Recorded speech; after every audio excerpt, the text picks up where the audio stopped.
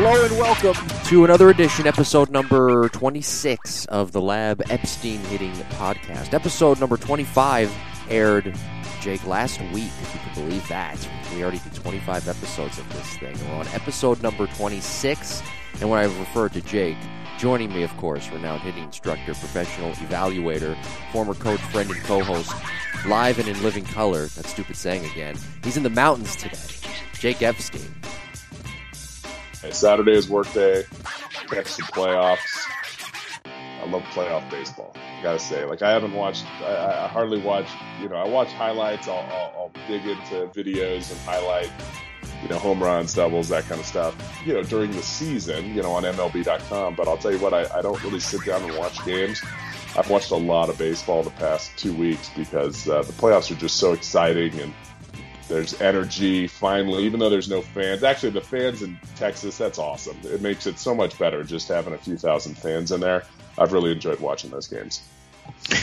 It has been really exciting, and just to hear the crowd noise. And I'm a little bit biased towards Fox, but I think Fox has always done a great job with the microphones and capturing that crowd noise, even going back to when I was a kid, when you were younger as well. And I love the fact that fans are now allowed back into the ballpark. And I think we've got two great series here that we're watching with the Braves and the Dodgers and the Astros and the Rays. And I'll tell you what, those Astros, they just don't go away. And I saw this on Twitter the other day. If they do win the World Series, end up winning the World Series, at least coming back in this series against the Rays, God, Twitter will – I think the world will explode. It'll just be so typical of 2020. It would be a full 2020 circle if that happened. Yeah. I don't know where are they playing the World Series? Is it going to be in Arlington? I'm not 100% sure, to be honest with you. Whole bubble thing. Anytime I hear about a bubble, I cringe. Same thing with the NFL. They're thinking about doing a bubble. And by the way, this Rays team, if the Astros do come back and win, this Rays team I think is the strongest team that I've seen in many, many years, and they've had so much success since 2008. I really enjoy watching the race, and it's been torn. So one of our guys from the lab, Brooks Raley's, who pitched unbelievably the other night, came in and threw, and I don't know what he got out of a jam. He had 4 outs. He's a left-handed pitcher and just a really bright guy and understands the way that he pitches and a just devastating breaking ball. But so it's been, I've been torn because I've been, I'm a big underdog guy. I want the Rays, I always root for the A's, obviously the Brewers, small market teams. And so to watch them and really get into their backstories, I love the Rays. I really hope they do pull it off. But I will say that I love 7 games, and I love the fact that, we didn't have 3 off days because they swept. So kudos to the Astros for fighting. They are really digging in deep, and that young pitching staff's doing an awesome job too. We had an unfortunate news event happen this week with Joe Morgan, who passed away. Another Hall of Famer in 2020 that has passed away. But Joe Morgan, we've talked about him on this podcast. He is a Hall of Famer, and sometimes I've been critical of his Hall of Fame numbers, or the numbers that he put up in his professional career. But I want to pass this number along. Joe Morgan had 4 seasons with at least 50 extra base hits, 50 stolen bases, and 100 bases on balls. The rest of the Major League Baseball players in history that have combined, everybody combined out of the 16, whatever it is now, a little bit over 17,000, including your father, that played the Major League level, that have had that same statistic. You ready for this? 0. Yeah. Wow. Yeah. That's incredible. And nobody steals bases anymore. I guess that's probably the clincher. Unfortunately, I had this. I was thinking. I looked at Joe Morgan when he was in his prime playing. I looked at Pete Rose. I ended up looking at googling your father as well, and looking at just Ted. I looked at Ted Williams, and I looked at Mike Schmidt. I looked at Dante Bichette. I looked at some of these guys when they were younger, playing in the game and during their careers. And I want to ask you: do players nowadays? I don't know what it is. They just look different. They look younger. I know the league is getting younger, and players coming up, they're getting a lot younger.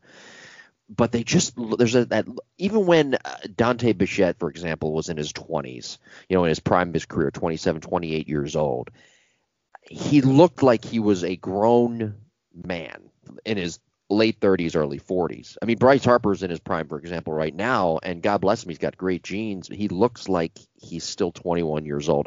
Is it just me, or is it just now I'm getting older and I don't look at it with look at the players with the same lens through the same lens like I did when I was a kid? Yeah, I don't know. I think we're getting older. Okay. That's what I see, because I noticed the same thing. I mean, you look at Will Smith, and I think he went to his prom last night, right after the game. Like, I mean, he looks like, and Bueller looks like a little kid out there. So I think as we get older and we age. But yeah, I think back in the day, I think people did look. I don't know if it was the way the photography was set, or the way that it's shown. The photography is shown through non-digital images and HD, that guys did definitely looked older back in the day. There's 42-year-old Tom, or 40, is he 43? 42-year-old, whatever he is, 43-year-old Tom Brady here in Tampa. The guy looks like, again, he's 25. There was a quarterback, I forget who it was, maybe it was George Halas, I don't remember, but somebody who played at 42, it was Tom Brady's age, playing in the NFL. He looked like he was in his 60s. So Yeah. something has changed. I think humans have just evolved. I don't know what it is. I Maybe think it's the dieting. I think it's the diet, especially in Brady's. I mean, I don't think Brady, drinks bourbon between quarters like Bradshaw probably used to. I think it's a different day for those elite athletes. They're putting elite fuel through their system, and I'm sure that makes a big difference as well. Yeah, Terry Bradshaw was bald by 29, and Tom Brady still has a full head of hair. God bless him. That's right. 1972, by the way, this date in baseball history. You'll like this one. Monday. Today's on this Monday. So on this date in baseball history, October 19th, 1972. Oh, it's already October 19th. My God. 2020 is almost over, right? Thank God. Yes. The Oakland Athletics stage a dramatic comeback of the World Series against the Cincinnati Reds, trailing 2-1 in the ninth inning. The A's string together 4 consecutive hits, including 3 by pinch hitters Gonzalo Marquez, Don Mincher, and Angel Mangual. I think I said those names right. They should sound familiar to you because your father, I think, I looked it up too, and I want to just reiterate with you, I think your dad played on this team. Those guys provided the game-winning run with the opposite field single. Angel did, anyway. And that evened the series at 2 games apiece. Your dad was on that team, correct? Do you have any memories of that? No, I wasn't born yet, but we have some video. The best video of the World Series is a random video. We were just looking at this actually a couple years ago of my oldest sister riding Charlie Finley's donkey before one of the home games in Oakland.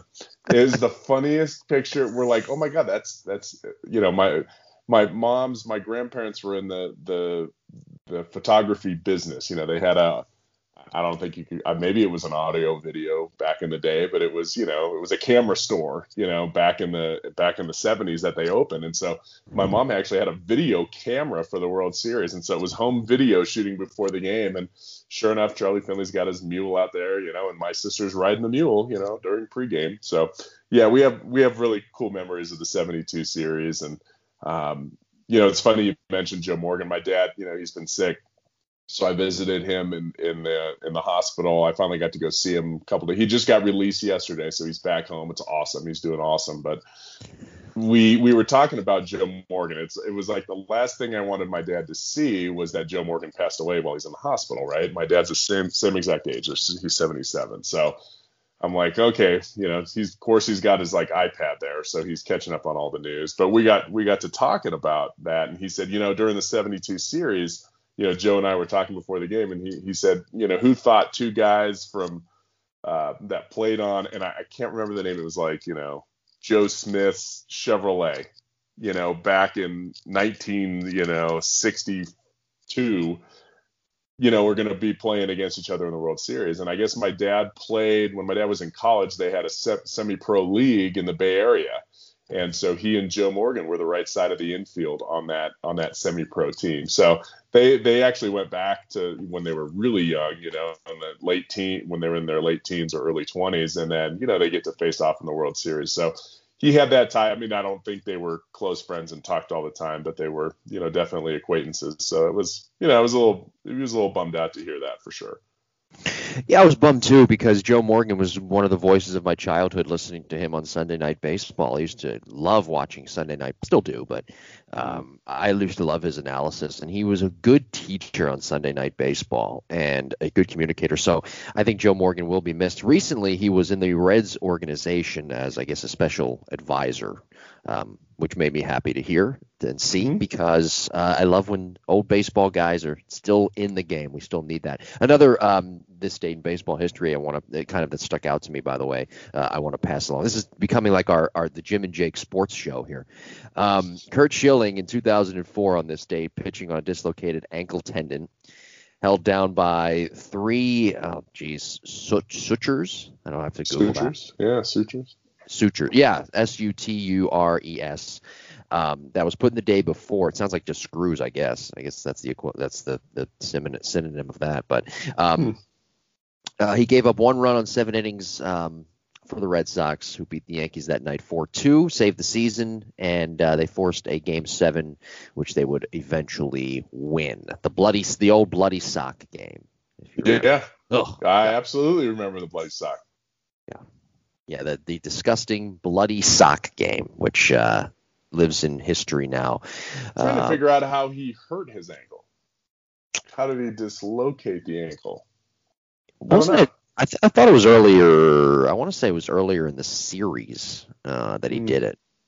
I don't remember. That's like Tony Finau. Remember when Tony Finau dislocated his ankle in the Masters in the par 3, made a hole in one, went running down the fairway in the par 3 contest, hit like a hole in the ground, and it was the grossest thing I've ever seen. And he popped it back in and played the Masters. I don't even know how you do that. He's made out of rubber. I don't like those injuries. Oh, they are vicious. Like the Dak Prescott, unfortunately, his injury last weekend. I can't watch. I can't watch that. I don't know why networks show like the Alex Smith injury from a couple of years ago with the broken leg. I can't watch it. I don't know how people watch it. Yeah. Anyway, bad stuff. And also one more. We mentioned the Rays earlier. The Tampa Bay Rays on this date advanced to the World Series for the first time in franchise history in 2008. They beat the Red Sox 3-1 in Game 7. Matt Garza pitched that night, allowed 2 hits and 1 run in 7 innings. David Price got the save, and that was the start pretty much of the Rays.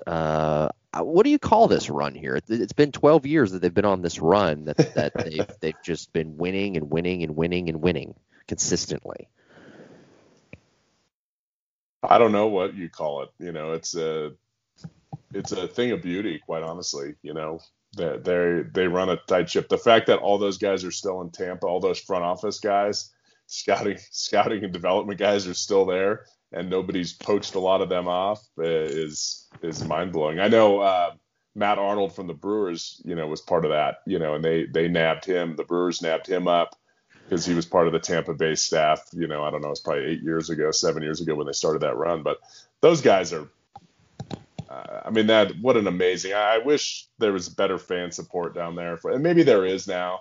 I wish they had a new stadium. I wish they had something, because they're doing it with different guys, and they're doing it with young guys every single year. And people give the A's a little bit more credit for some reason. Oh, the A's are always, the small market underdog. But the fact that the Rays have been doing it and getting getting further into the playoffs and producing more players, there's definitely something to be said there.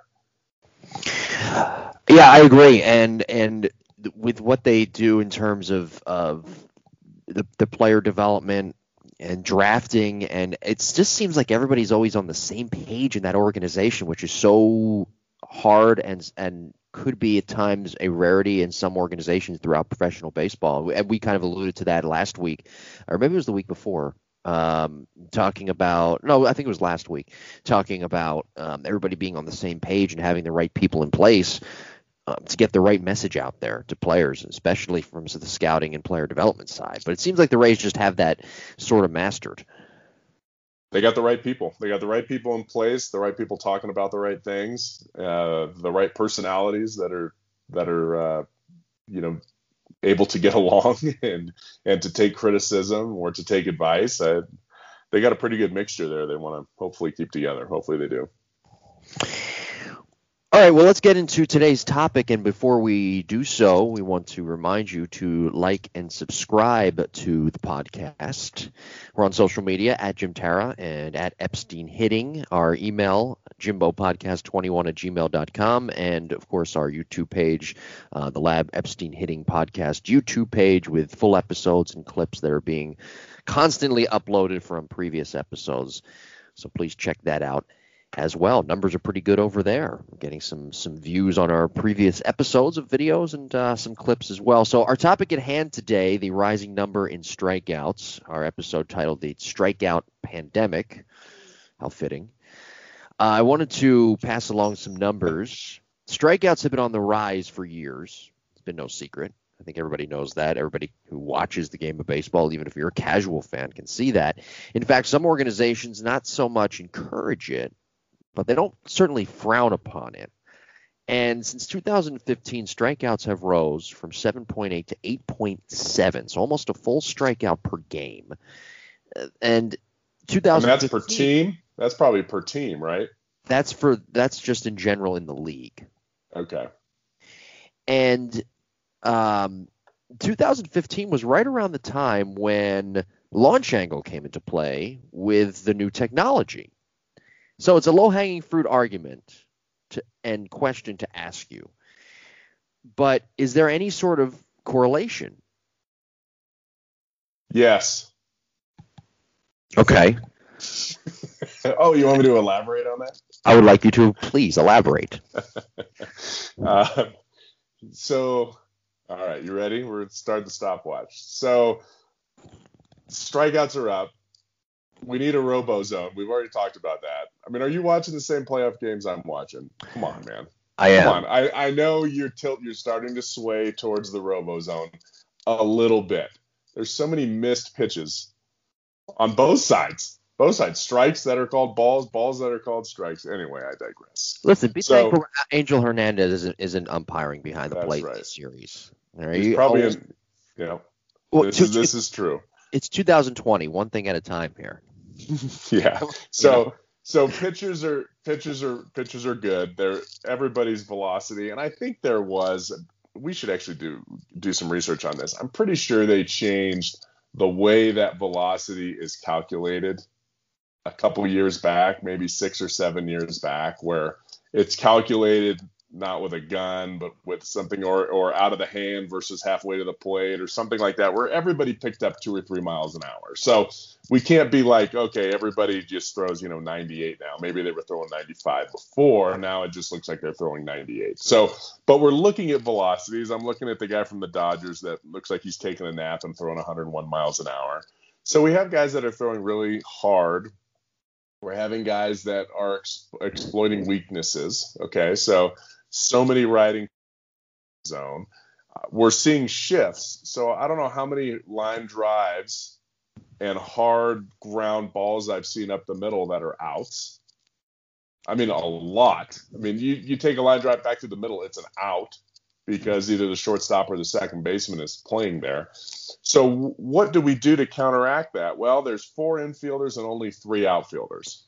And there's only 3 outfielders, and there's a lot more real estate out there. So what we need to do is we need to change our miss, where our miss used to be we're going to hit line drives, and then if we miss, maybe we hit a ground ball. So we're going to shoot for 60% line drives, right? That's our ultimate goal. And then 30% of those, maybe we'll hit into the ground, and then 10% of our total will hit in the air. Well, now it's the difference. Now we're shooting for maybe 50% line drives, 40% fly balls, and if we roll over one, it's okay. So in order to do that, in order to get to the bottom of the ball, we have to, either there's different ways to do that. I'm in the camp of let's get our legs to the bottom of the ball. But there's a lot of people that say, okay, let's just get our barrel underneath a little bit sooner, right? So we're going to drop our barrel sooner, which is totally cool. So to drop your barrel, I don't teach that, but to drop your barrel sooner, you're going to get exposed much more. That's just the way it is. You're going to foul. If I posted something the other day on Twitter, I've kind of been throwing a lot of clips out there. And it was, I can't remember who it was. It was the catcher for the for the Astros, the guy that just, I mean, he can really catch. And he doesn't hit. He's just not a hitter, and that's fine too. Know your role, right? So he got a 2-0 fastball right down the middle, like top of the thighs, and he swung under it and missed it. Okay. And I'm like, well, here's why you hit 200. Here's why you hit 220. So I posted it. I said, would you consider this a barrel dump? He obviously wasn't on plane. So of course, it's Twitter. So I heard back, oh, you can't just blame it on that. His timing was off. That's what a couple of these experts said. And I said, I don't think their timing is off because he barely fouled it off, right? He just tipped the bottom of it. But when he tipped it, it was right at his front toes. So if you can't hit a thigh-high fastball when you're ahead in the count at your toes, now if he let the ball get deep and he made contact 6 or 8 inches behind that, then I would be like, yeah, he was late and under. But he was under the whole way and he didn't get back to it. If he was on time, he would have pulled it. It would have been 6 inches further than his front toes. He would have pulled it in the seats. So people blame everything on timing. Oh, he was late. Oh, he was early. And that does tend to bother me. So I'm getting off topic here. We're talking about strikeouts, but there's a guy, I don't know what happened that at bat, but maybe he ended up striking, right? Why did he strike out? Because the count was 2-0. He got his pitch. He had a barrel dump issue. Then he went to 2-1. Then maybe a guy threw a nice slider. He took it. Now he's 2-2. And then he, swings under a high fastball, strike 3. So that's how strikeouts get made, because we're adjusting our swing to get to the bottom of the ball, which creates, a swing plane issue where we get exposed, and then our timing has to be perfect. Okay, so that's one issue that's causing strikeouts to go up. So one is, whatever, pitching is better. Guys have, crazy rosin suntan lotion combinations all over their hats and their arms and their whatever. Walker Buehler's got purple fingers. I'm still trying to figure out how he doesn't have any substance holding his blisters together. Am I the only one seeing that? I don't know. Maybe because I'm, looking more carefully. So pitchers are. No, you're right. I I saw it too, and yeah, it's kind of gross. Well, you can't have any substance on your hands when you're a pitcher. Like that's like the number one rule. Like you can't have anything on there. You can't have super glue on your hands to hold your blisters together. You can't have pine tar on your fingers to get better grip. It's just kind of the way it is. Anyway. So, pitchers are good. Guys have changed their swings in order to get to the bottom of the ball, right? And then, lastly, it's, hey, I have 2 strikes. Why am I going to give up here? Actually, there's one more after this. But why would I give up with 2 strikes? It's one more chance for me to hit a ball out of the park. And if I strike out, what's the difference between me striking out and me popping up? Or me striking out and me rolling over. Okay, that's the mindset. When maybe 1 out of 20 times, 1 out of 30 times when I have 2 strikes, I hit a home run. Okay, so maybe I hit an extra 5 or 6 home runs a year, and I get paid for that. Maybe that's an extra 10 RBIs a year.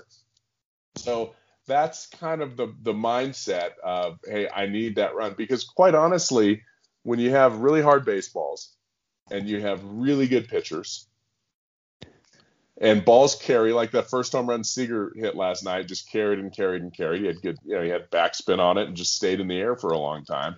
When you have all those combinations that say, look, I might be able to miss a ball in the air and it'll still go out of the park, I would rather do that than hit a line drive up the middle because it might get caught. And is it ever going to I don't know if it'll change. I will say there's been some really good 2-strike RBI hits in the postseason. I know that the Dodgers do hit a lot of home runs, but they hit a lot of doubles too, and a lot of hard hit base hits. So I don't think hitting is as easy as, I'm just going to hit everything in the air. I think in time you can force yourself to do that, and you just have to weigh the risk reward. Am I going to hit enough home runs to stay in the league?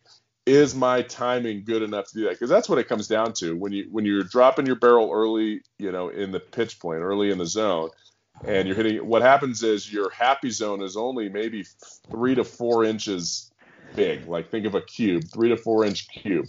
Where if you're on playing longer, to get more to the middle of the ball and to stay on plane like that, which is, more of like an average, 10 to 15 degree launch angle.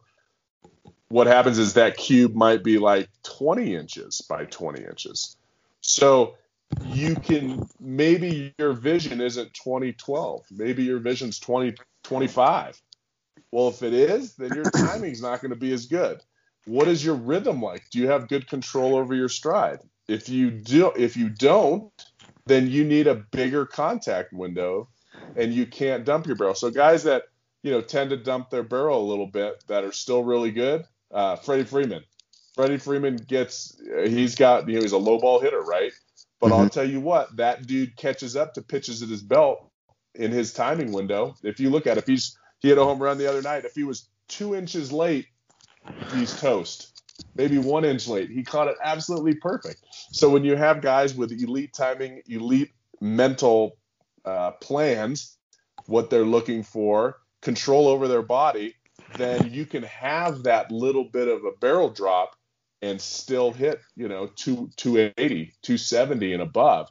And when you can do that, then it's the best of both worlds. But when you have somebody say like, the gentleman, I should look it up, the catcher for the Astros right now, when you have somebody like that maybe doesn't have that elite skill set to be a hitter, whatever, slowing your heart rate down, whatever it might be, he's going to get exposed because his timing isn't as perfect as those other guys. And maybe his anticipation and plan isn't either.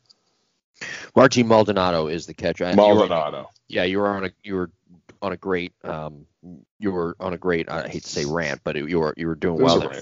I didn't want to interrupt, but it was Martin Maldonado. And you mentioned the 2-strike hitting in the postseason. It's been better this year. And one bat that comes to mind last night, Friday. Yep. That came to mind for me was Christian Pache, who failed to get down a bunt for the Braves, and then with 2 strikes, tough pitch, slider, outer half, left up, got it off the end of the bat, muscled it into center field. He battled, and that scored a run for the Braves last night. Friday. That was a fantastic at bat. I was thinking when you were talking about that, I was like, it had to be Pache because that was an incredible at bat. Because I don't know who was pitching, but they were nasty, and they were throwing him really tough pitches. And the pitch he hit and fought off to center field for an RBI was a really tough pitch. And it made me laugh because they Ron Washington goes down and tells them, okay, we're going to do a safety bunt here. Like, it was as obvious as day. First and third, 1 out. Like, what are we going to do here? We got to scratch this run in. That was like Coach Beezer at Mizzou, man. The year I was there, I think every first and third with less than 2 outs was a safety squeeze, and we probably scored on 85% of those at bats, which was, so every time I see first and third, I'm like, oh, here's a good time for a safety squeeze. Okay, but 2 camps on that too. We never had a big inning, right? First and third, nobody out.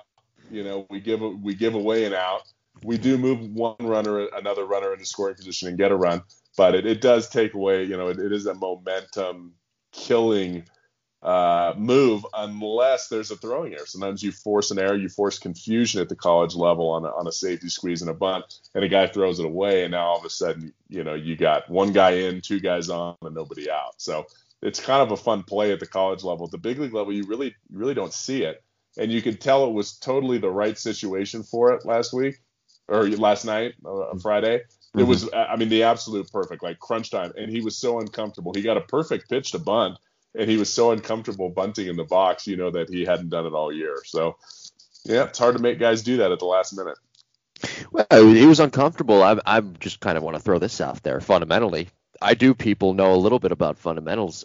With bunting there, I know what he did wrong. He didn't get on plane with the pitch. He didn't use his legs. His legs weren't underneath him. Mm-hmm. Yeah, and preset, we were a big preset, or I am with bunting because I finished, at Cal State Fullerton, and I probably bunted more in the first month of being on campus than I took live swings. Like, it is really taught, and that, we would just preset it. Everybody knows we're going to bunt to first base in that situation, so preset to bunt. Then all you got to do is make contact.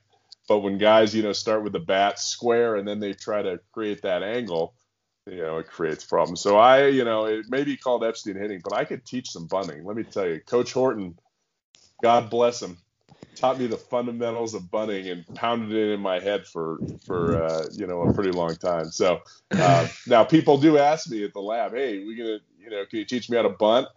And I'm like, oh, it just makes the hair stand up. I'm like, absolutely. You gotta know the fundamentals, because you know what, that bunt, luckily he came through and got a base hit. But if he didn't, and they would have lost by 1 run, that poor kid wouldn't have been able to sleep for a couple months. So you're saying you grit your teeth when you have to teach bunting? Teach bunting. Okay. Only if it's not in a team environment. If it's in a team environment, I have no problem doing that. But if I have a kid that comes in like for a lesson, can you teach me how to bunt? The answer is no. I'm not going to waste time during our 60 minutes on bunting, but I'll meet you after. We'll go outside. We'll do it after. We just can't do it in the lab. You mentioned a good thing there too moments ago about approach. Guys' approaches might be a little bit different, might be better than they were in previous years. And I think that's another issue within professional baseball, that coaches that maybe know the fundamentals but don't have the wisdom and experience that they need, or they could pass along to players that help them with their approach. We hear that a lot now with guys who are coaches and gals, quite frankly, that are coaches that are very smart, know the fundamentals of hitting and know the technology, but don't understand how to teach a proper approach. And maybe that's something too that is really hurting guys in player development, and when they get to the major league level, why we're seeing so many strikeouts. Well, absolutely. So we have our certification training this coming weekend, and I think half of the guys are returners that are coming, guys that have been through certification, and that's what they really want to dive into. They're going to, that's the other thing, we can teach someone. I can teach a guy that's, he's an attorney. I can teach him what to look for and give him drills to create a good swing. But, the intangibles are, can we create a hitter that can perform in stressful environments, can perform when someone's trying to get them out? That's kind of the difference. So, that's why the certification is so cool, because a lot of them are dads and they just want to give their kids fun. They have a 10-year-old kid and it's like, I'm going to invest in myself to teach this kid the fundamentals of the swing, and then let them go out and play and learn the game, by playing on a team and by getting a lot of reps. So, learning that approach, I think, yes, we talked about that in our player development series when it was like, hey, let's couple, our upper level minor league, AA, AAA with guys that have big league experience and that have that mindset. That was my dad's greatest gift, which not a lot of people knew, he did write a book on, the mental side of hitting, but anticipation. My dad had terrible, he still does, right? Well, he has new lenses now. They had to actually have his lenses replaced, but his vision was 2800 uncorrected. That's like terrible. That's Coke bottles. That's Harry Carey. Okay. So when he would wear contacts, the best he ever got corrected was like 2030. So here's a guy that never really saw spin. He never saw the ball come out of the hand. Sometimes in day games, you said he saw the ball a lot better. It was brighter. But he had to be smarter. Here's a guy that had great athleticism, right? He played multiple sports. He was a good athlete. He was big and strong, but he couldn't see. That's why he couldn't play the outfield. They tried to make him an outfielder in Baltimore when they brought him up. He won he was the player of the year. I think he almost won the Triple Crown in AAA. He was actually the minor league player of the year. He went from A-ball to AAA, skipped AA, player of the year in both leagues. They bring him to the big leagues. Boog Powell's playing first. They're like, Mike, you got to learn how to play the outfield. He's like, okay. So he goes in the outfield. He can't see the ball off the bat. And when the balls would get really high, he wouldn't even see them at night. So, he was a total liability vision-wise. So what did he have to do to compete and to still have a job? He had to be smarter. He had to cheat. And that's why when he got with Ted Williams, it changed his entire life, because Williams was all about anticipation. And he was all about knowing what that pitcher's trying to do. And so with today's technology, you can do that, but pitchers now have a better idea too. And pitchers throw, you hardly see a 3-1 fastball. I don't know how many 3-1 sliders I've seen, nowadays. That, it's a little bit tougher because pitchers are making adjustments and they have better game plans based on what hitters do. But approach is by far what keeps guys in the big leagues. When you have guys that come up and they have all the tools, great. But then they struggle. And why does it take players, 4 or 5 years to really hit their stride in the big leagues? It has to do with approach. It has to do with being involved in that big league game, being surrounded by other players that maybe mentor them and say, hey, what are you looking for here? How is this guy trying to get you out? Or having great hitting coaches that have that experience at that level that are telling you, hey, they're going to try to exploit you this way. Then you have to have the ability to make that adjustment physically. So it is that when you can find the right people that have the wisdom of, what's going on in this game, and then can relay information to that player on how to make the adjustment based on what their game plan is, then you kind of have the perfect coaching staff. Good stuff right there. Okay, forging ahead with some numbers. I think you may have mentioned it, though. And it's sort of an obvious one, but I want to confirm it because it adds more context to the episode. Last decade jumped almost a strikeout and a half throughout Major League Baseball. We mentioned some numbers earlier. Has pitching really gotten that much better? Because major leaguers are supposed to be able to hit, as the old saying goes, a bullet shot out of a gun. They could hit that. Has pitching really gotten that much better? It sure seems like it. I think pitching, we talked a little bit about this in, I don't know which one of our 26 episodes, but pitchers don't throw more than 5 or 6 innings anymore. Mm-hmm. So Drysdale used to have really good stuff too. But when did you get to Drysdale? In the 7th, 8th, 9th, and 10th innings when it was 0-0. I mean, guys threw longer, and they may have been 94 when the game started, and they're 90 by the 6th inning. Well, we don't see that anymore. We have all these power arms that are specialists and how they match up with different hitters. I mean, it's just like Cash. He goes for matchups. He doesn't necessarily have a guy that throws the 7th inning. Remember the Royals when they won the World Series? Wade Davis threw this inning, whatever. They had different guys that threw the 7th, 8th, and 9th inning. It's just how it was. All we got to do is get through 6. Well, Cash does it differently. Hey, we got this matchup that's really important. I'm going to bring Castilla in now, in the 6th inning or the 7th inning in a key situation, maybe versus finishing off the game with them. So I think the way that they manage the arms, we have larger guys in the bullpen, meaning we have less guys coming off the bench position-wise. We have more arms in the bullpen we can choose from. Those arms are set before each series, who's going to match up against who. And, I do think that pitchers have better stuff, but I also think that they're fresher. They don't allow them to get tired. They don't allow them to see the same hitter 3 times. Once you work your way two times through the lineup and that hitter has an idea of what you're looking for, or what you got in the window of maybe your arm slot, boom, it's time for a fresh arm. I think that's really tough on hitters because, as pitchers, Ted Williams used to say you should always take the first pitch off a new pitcher you're going to see more than once. Well, now all of a sudden, maybe you only see that guy one time. So you don't have the luxury of sitting there and just tunneling the first. Mike Trout does, he does it all the time, but tunneling that first pitch and saying, okay, well, he's a little bit faster than he was last time, or a little bit slower, or his arm angle looks a little lower, or okay, now what it looks like out of his hand. All of a sudden, we're just jumping in the line of fire without being. I mean, the first time through the lineup back in the day, you wanted to see pitches. If I can see every pitch that he has my first time up, I'm going to have a good game. Well, now all of a sudden, I only see him one more time, so I'm 0 for 1 because I fought. I took a fastball, I took a slider, maybe. Okay, I've seen all his pitches. Now all of a sudden I got to fight. Maybe I make him out. Now I come up the second time up. Maybe I have a better at bat. Maybe I don't. And now I'm ready to go. The third at bat, I've already seen 6, 8 pitches off this guy. Boom, here comes a new arm. In a different slot with different pitches, and that makes hitting a lot harder.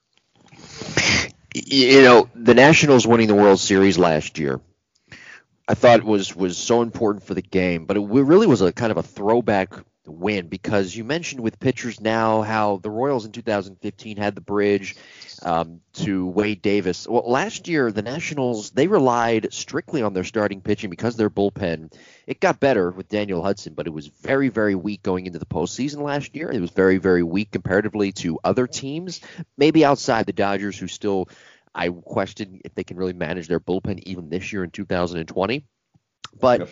there's different strategies, I think, that are still out there. Some old school, some new school. We saw it last year. Old school pitching strategy, because it was forced upon that team, the Nationals, to, if they wanted to win the World Series, to go about that strategy. And then you see it this year with some more analytically inclined teams to game plan their pitching.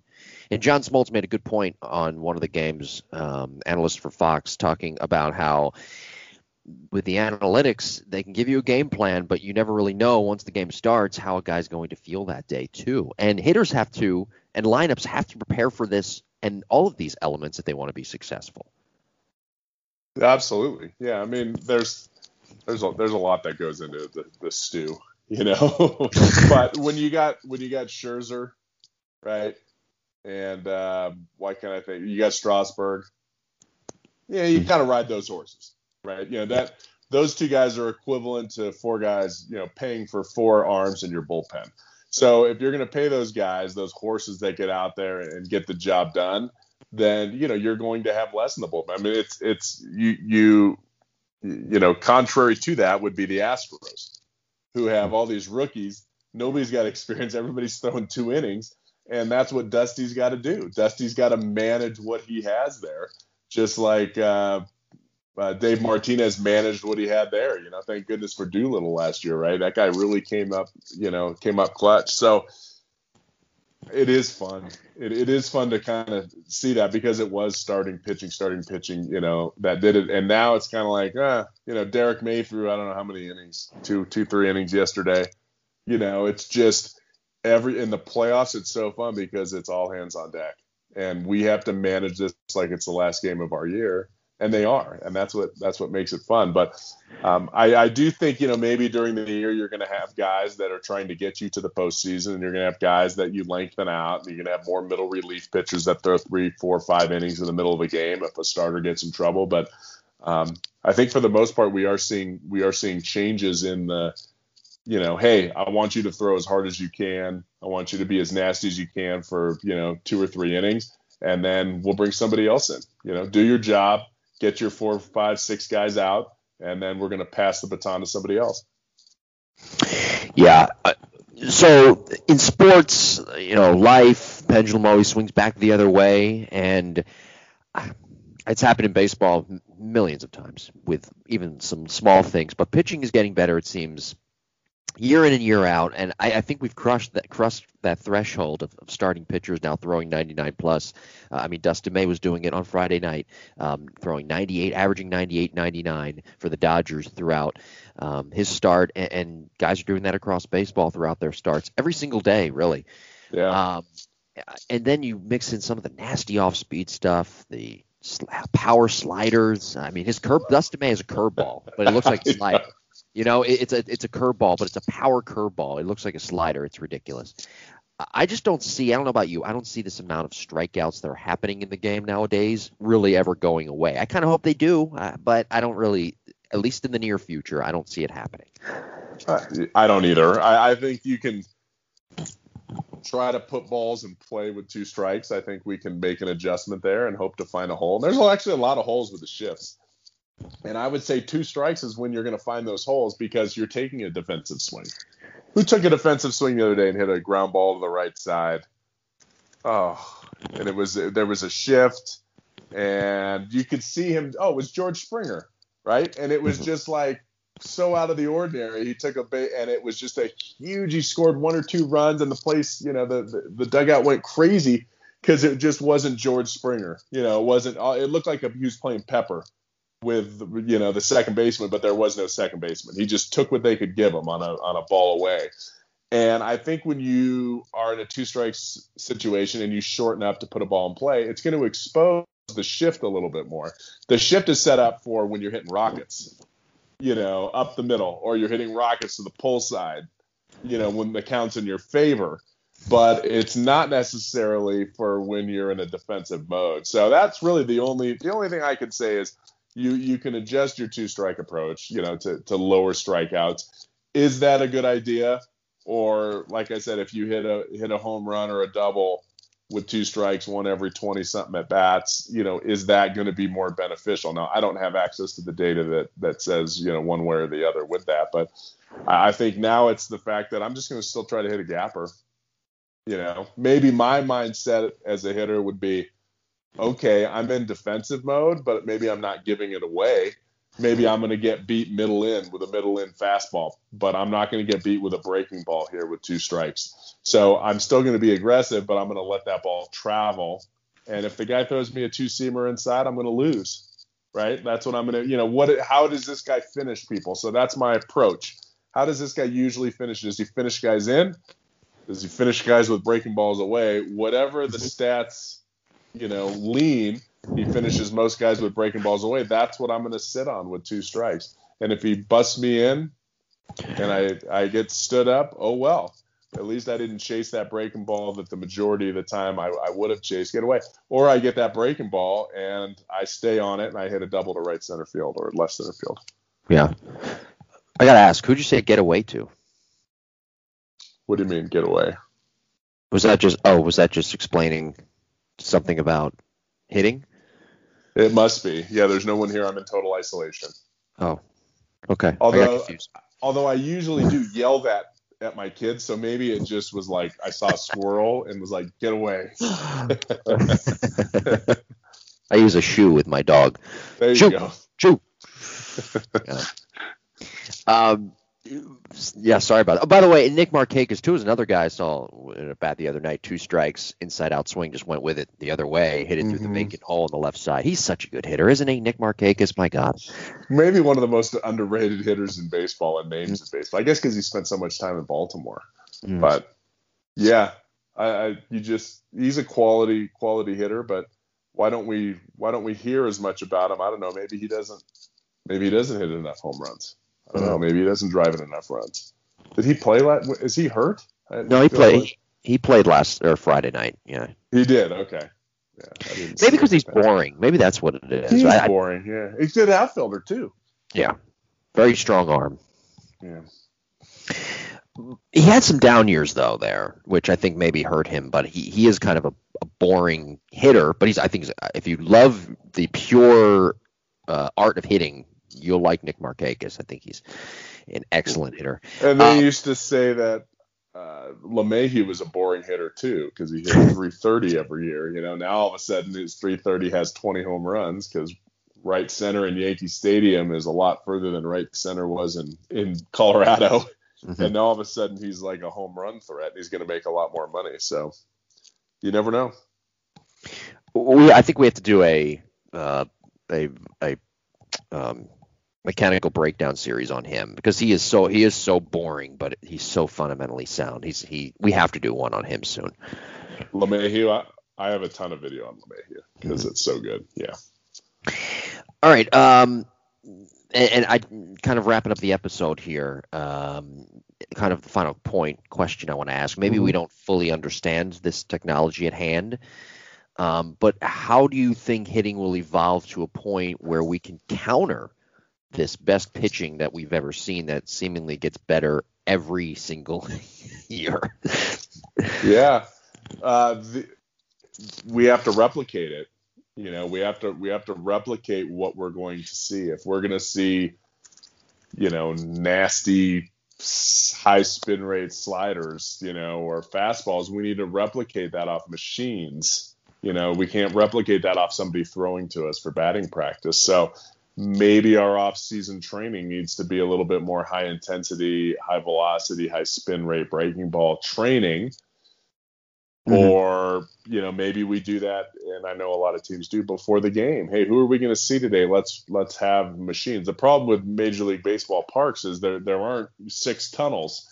At the colleges, sometimes we have real estate to have 6 tunnels in there, and we can have different spins and different speeds and bounce guys through. But we don't really have that in the big league tunnel. So, maybe expanding some of that player development area at big league parks for training in season. Not just spring training, we have all that stuff, but we don't always get to use that. We can't bounce down to Arizona before a series starts and try to get our eyes set up, and get our vision set up for 98 miles an hour. So that would be, the short-term plan would be to train our brain and our body to see that more often. Now, big leaguers see that every day, right? So they eventually get used to it.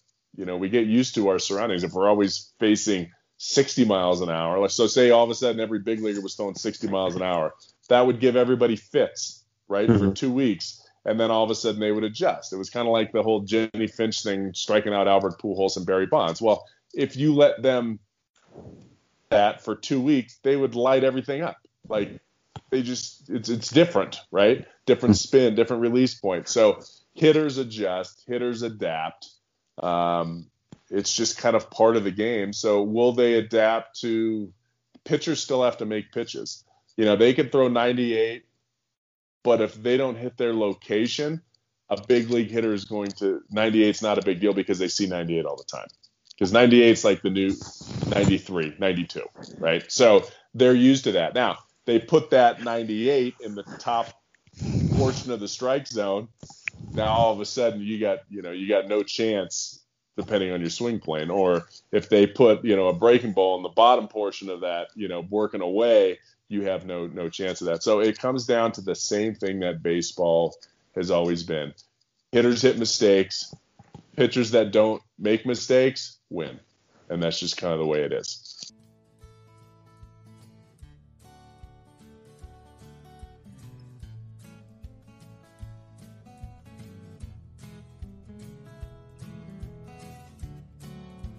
Before we get to the last segment of the podcast, I want to tell you about something that actually directly correlates to my own baseball career, or what it was anyway.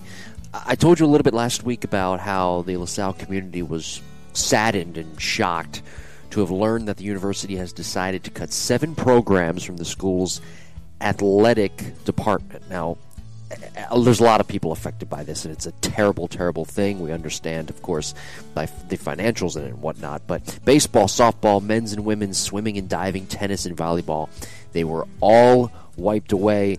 And being that LaSalle is such a tight-knit community, I spent 5 years there. Trust me, I would know. I can identify with being an explorer and what the opportunity was for me as a college baseball player. And right now, because these sports have been wiped away, more than 100 current athletes and thousands more future athletes, not just in the Philadelphia area, but up and down throughout the East Coast, will not have that opportunity to experience all that LaSalle University brings to their lives. So the baseball team, alumni, coaches, and parents have come together to not only make an attempt to save the program, but to change the future of LaSalle forever. The team is working hard to build a plan to save the program, the school, and the important values that are learned from being an esteemed member of the LaSalle community. And hey, I don't know if you noticed, but Dave Portnoy is all about trying to save LaSalle baseball, of course, of Barstool Sports, which is, I think, tremendous. So, again, they need your help. And I mentioned it again last week, the links, and I'll do it here right now. We're trying to raise awareness and funds for the cause. So liking, sharing, retweeting, donating, etc. Anything you could do to help make this campaign successful. Again, use the hashtag SaveLaSalleBase. Again, that is hashtag SaveLaSalleBase. You can donate at the LSU Baseball GoFundMe. That is the LaSalle University Baseball GoFundMe. And also find it on Instagram at Save LaSalle Baseball. Again, that is at LaSalle, at Save LaSalle Baseball. And again, you can donate at LaSalle University Baseball, the GoFundMe page. All right, well, good stuff this week, as always. And be sure to like and subscribe to the podcast. Check out our YouTube page, the Lab Epstein Hitting Podcast, our social media channels, at Jim Tara on both Twitter and Instagram, and at Epstein Hitting. You can reach out to us there as well. And our email, jimbopodcast21@gmail.com, which we did get another email this week from a listener. And this question comes to us from Clay via jimbopodcast21@gmail.com. Now, in Clay's email address, he has Cubs somewhere in it. So by my logic, Ooh. I'm guessing that he is from the Chicago area. He didn't tell us where he's from, but I'm guessing he's from the Chicago area. Or maybe he's just a diehard Cubs fan. But he could be from Illinois. I'm not sure. And he's probably a diehard Cubs fan.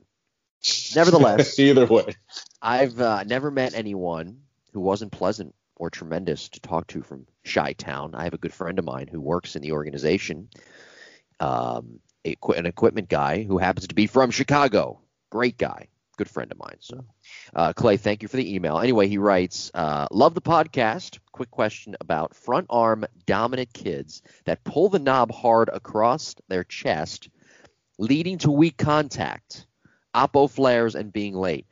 Any suggestions on how to help those kids? That is a great question, Clay, because this is a huge problem among youth baseball players. So thank you for that question, Clay. That was an excellent question. What's your take on that? that is a good question. It could be typically bottom hand dominant hitters are actually better with their swing plane. So I know what you're talking about with maybe lack of strength. I would say instead of it being an issue with the bottom hand, it's probably an issue with the top hand not using it enough, right? Because if they're going to punch somebody from their stance, so say it's a right-handed, we'll say it's more common. It's a left-handed hitter that's right-hand dominant, right? They're going to pull their lead arm. So if they were going to box, they wouldn't box from a left-handed hitting stance, right? They wouldn't hit somebody with their left arm. So they're not strong there. So they need to overdo top hand drills. They need to overdo keeping the barrel above their hands. If they're hitting those opposite field flares, it's probably that they're pre-extending their lead arm, which I actually see less of that usually with bottom hand dominant. It should be easier for a bottom hand dominant player to keep their lead arm bent. Again, it just has to be bent a little bit at approach versus push back. But if that player's pushing their lead arm back, their dominant arm back, right before they go to rotate, that's going to cause all kinds of issues. So I would work on, with that dominant handed player, it's a pull. The first move when you swing is a pull with the bottom hand. And then once we turn, to what we call like the short approach position, that's when the backside comes through. So the efficiency happens early with the lead arm and the power comes through with the top hand. So they have a weak top hand. I would get them to do things with their we'll say left hand. I would get them to do a lot of top hand drills with their left hand. You can do that off a little wiffle ball machine or something. Just get them comfortable using their left hand. I'd get them to, maybe punch a punching bag, not like they're going to hurt themselves, but, punch it from a left-handed stance, a left-handed boxer stance, something like that, just to get them to bring in that part of the swing. But the weak flares to the opposite field is usually all bottom hand, regardless of if their dominant hand is top or bottom. It's not using the top hand enough to keep the barrel up enough, and that barrel just keeps dropping below the hands as we continue to swing. And so, we got to get rid of that, especially at the young ages. That's really when kids are weaker. When kids get stronger, it's a little easier, but we got to nip that in the bud early. So I would do a lot of top hand drills. Well, great stuff this week. Next week, episode number 27. It'll be October 26th when the episode is released. Monday, October 26th. The birth date of Sandy Alomar Jr. I don't know about you. Maybe you have. I've had a chance to actually meet Sandy Alomar Jr. And he's tremendous, but he's so smart, baseball smart. It was great speaking with him a couple of times, short times I've gotten a chance to speak with him about the game. Well, his birthday is October 26th, and we'll be doing something a little bit different next week. We'll be discussing the career of Sandy Alomar Jr. Very cool. Yeah, Sandy was my one of my idols as a kid growing up, just because of the way that the ages fell. But I was a tall catcher, and Charles Johnson was pretty tall back then too. But Sandy was kind of like the dude. He was a great catcher. He was a pretty good hitter, and he was, I don't know how tall he is, 6'3", 6'4". And so I used to try to copy his moves, how he would set up, how he would move, when the pitcher was in his windup, because when you're long legs. You got to do something with them. So that'll be pretty fun episode. Yeah, we'll be discussing that one, that topic next week. Again, be sure to like and subscribe to the podcast. Find us on social media. Thank you for listening, and we will talk to you next week.